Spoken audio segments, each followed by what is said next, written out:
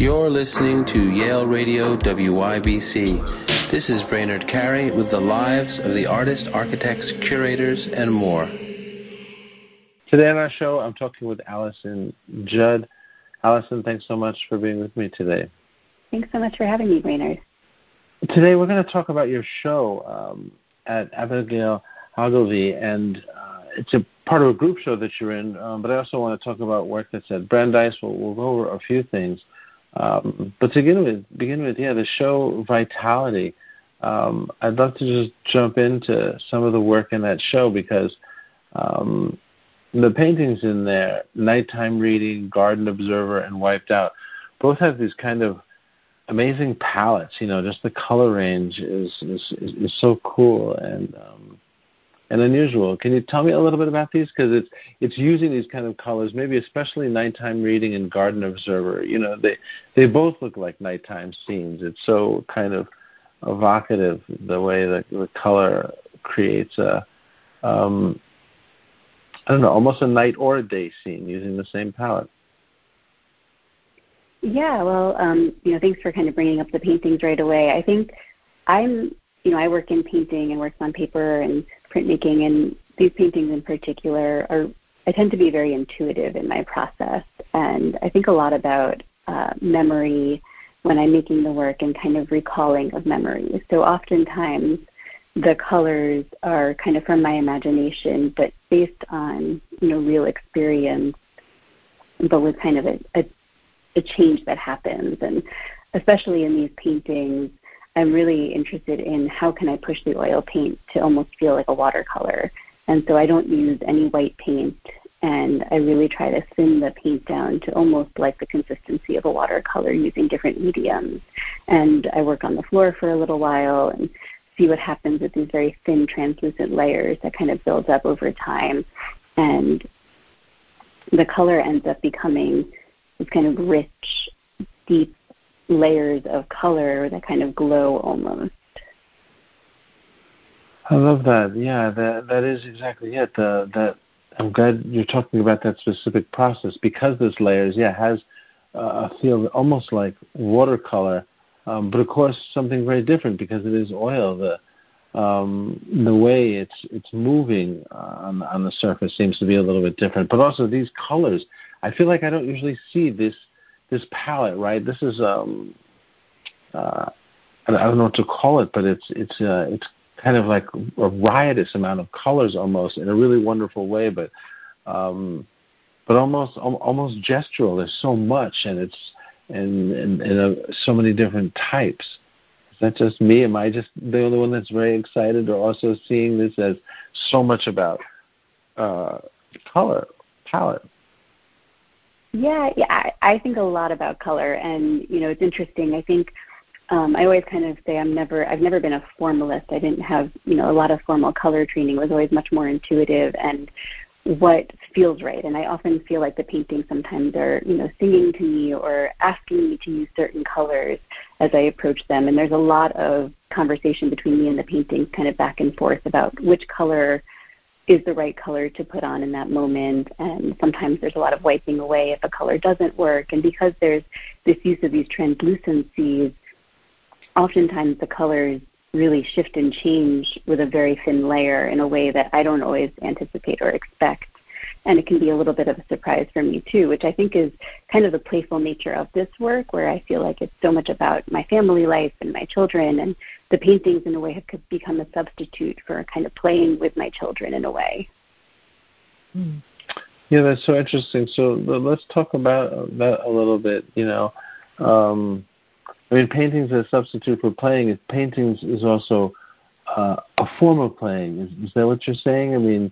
This is the way you play, or does that mean something else that it's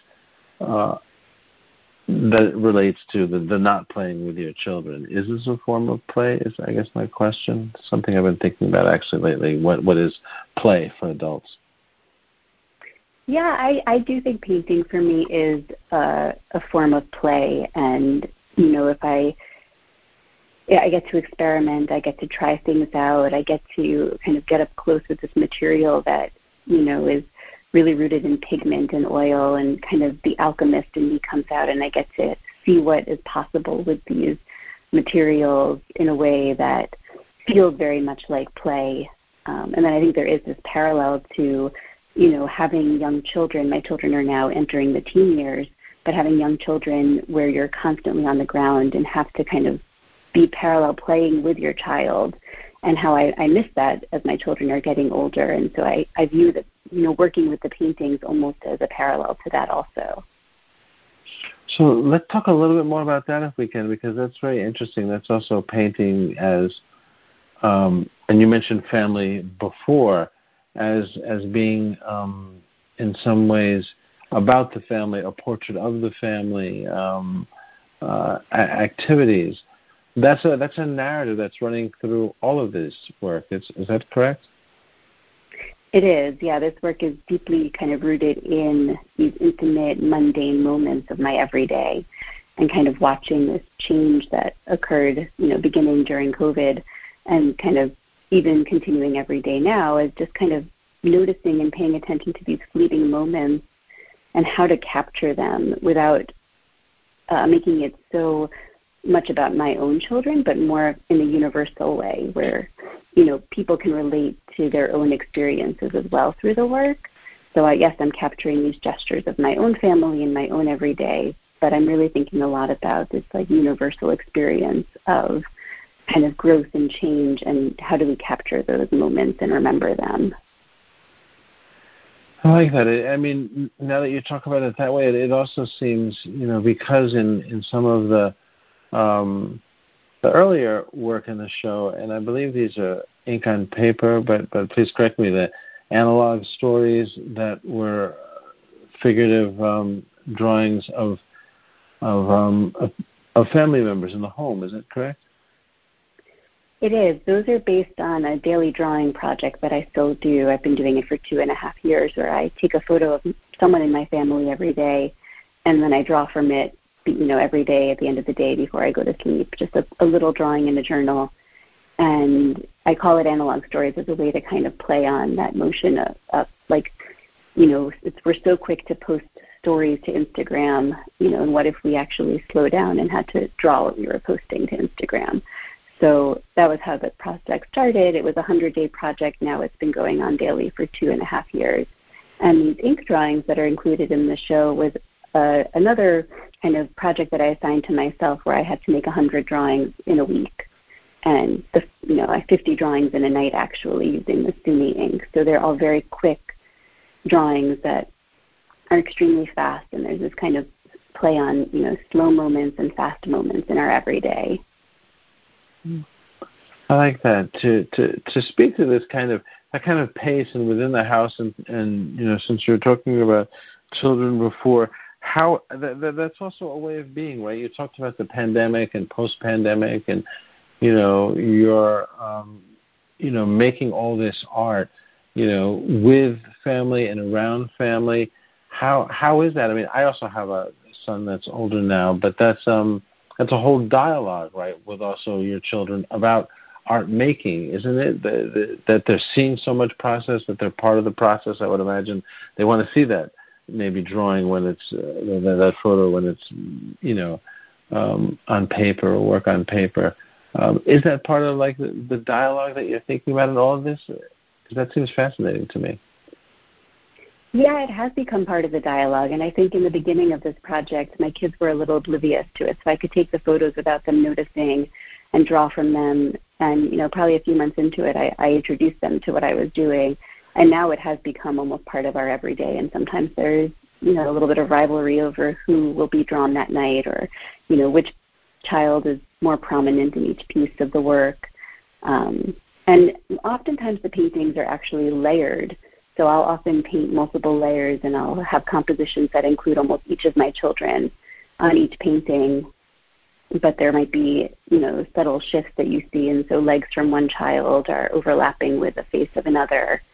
And, the final composition often reads as one of them, but I know that there's kind of these multiple layers happening underneath.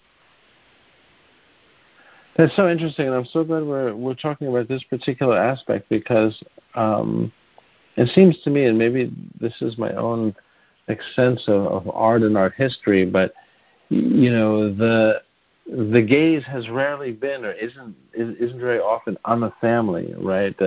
It's always this almost like there is no family. The artists are doing something out there with things out there, and the idea of the family almost as I don't know if this is pushing it too far to say it's kind of almost like a critique on that kind of a thing, like because it's something in a way outside the sort of academy in a sense, and I don't mean that in any sort of snobbish way, but this idea of looking inward, of a domestic scene, of family, the importance of family. That's I think that's something that's rare. That's a whole different gaze in a sense, isn't it? Yeah, I think hearing you kind of reflect on that is really helpful for me to hear, because I think family has always been extremely important to me, and I think I made that choice very early on in my art career that I was going to have a family, and it was very hard for me to figure out how to balance being an artist and having a family. And I think in the last few years I've really started to figure it out, and I think being an artist is always going to be my forever career, and being a mother as well will be. But, having children is a very short period of time. And how do I kind of make the most of those times and still kind of make the work that I want to be making? And I agree. I think the gaze has often been about, things on the outside or on the model or on the figure as a figure. And I think kind of for me, focusing on my everyday and recognizing that I could use that subject material as inspiration for my painting and my work on paper has really been kind of mind shifting for me in terms of how I can move on in my own process as an artist. Yeah, that's really like talking about that. And I also want to talk about your work at Brandeis, correct? That's also up right now? Yeah, I have a show. They just started an Alumni art gallery. And so I have a solo show there right now, which includes work from the same body of work that's at Abigail Ogilvy as well, and similar paintings and works on paper. So, some of those paintings are around the same subject matter. So kind of these memories of my children in spaces, and then these kind of quick gestural ink drawings as well. And are these the same scale as the ones in Abigail Ogilvy, the ones at Brandeis Gallery? They same are. Size? Yeah. Yep. Well, that's exciting. So, in terms of the grouping at Brandeis, how do you feel that stands out from the gallery? We're talking about similar palettes here and application in terms of the oil paint, right? But do you see the groupings as different narratively in any way? A little bit. I mean, I tend to work on multiple paintings at a time. So, this body of work, is all kind of interconnected. I think the groupings at the Brandeis show, the colors are a little bit different than the ones at the Abigail Ogilvy show, but similarly created and made with thin layers, and so the colors shifted and changed in a little bit of a different way. I think yeah, the palette is, there's different things happening with the palette there. I mean, it really, that's what I keep coming back to in your work. The variety in your palette and color is kind of remarkable to me. And it always seems that artists, even some of the greatest artists, have a similar palette. There's certain colors they avoid or favor, and I don't know whether this is intentional or not on your part, but yeah, there just seems to be a great range of color and use of color in this work at Brandeis and of course the other show.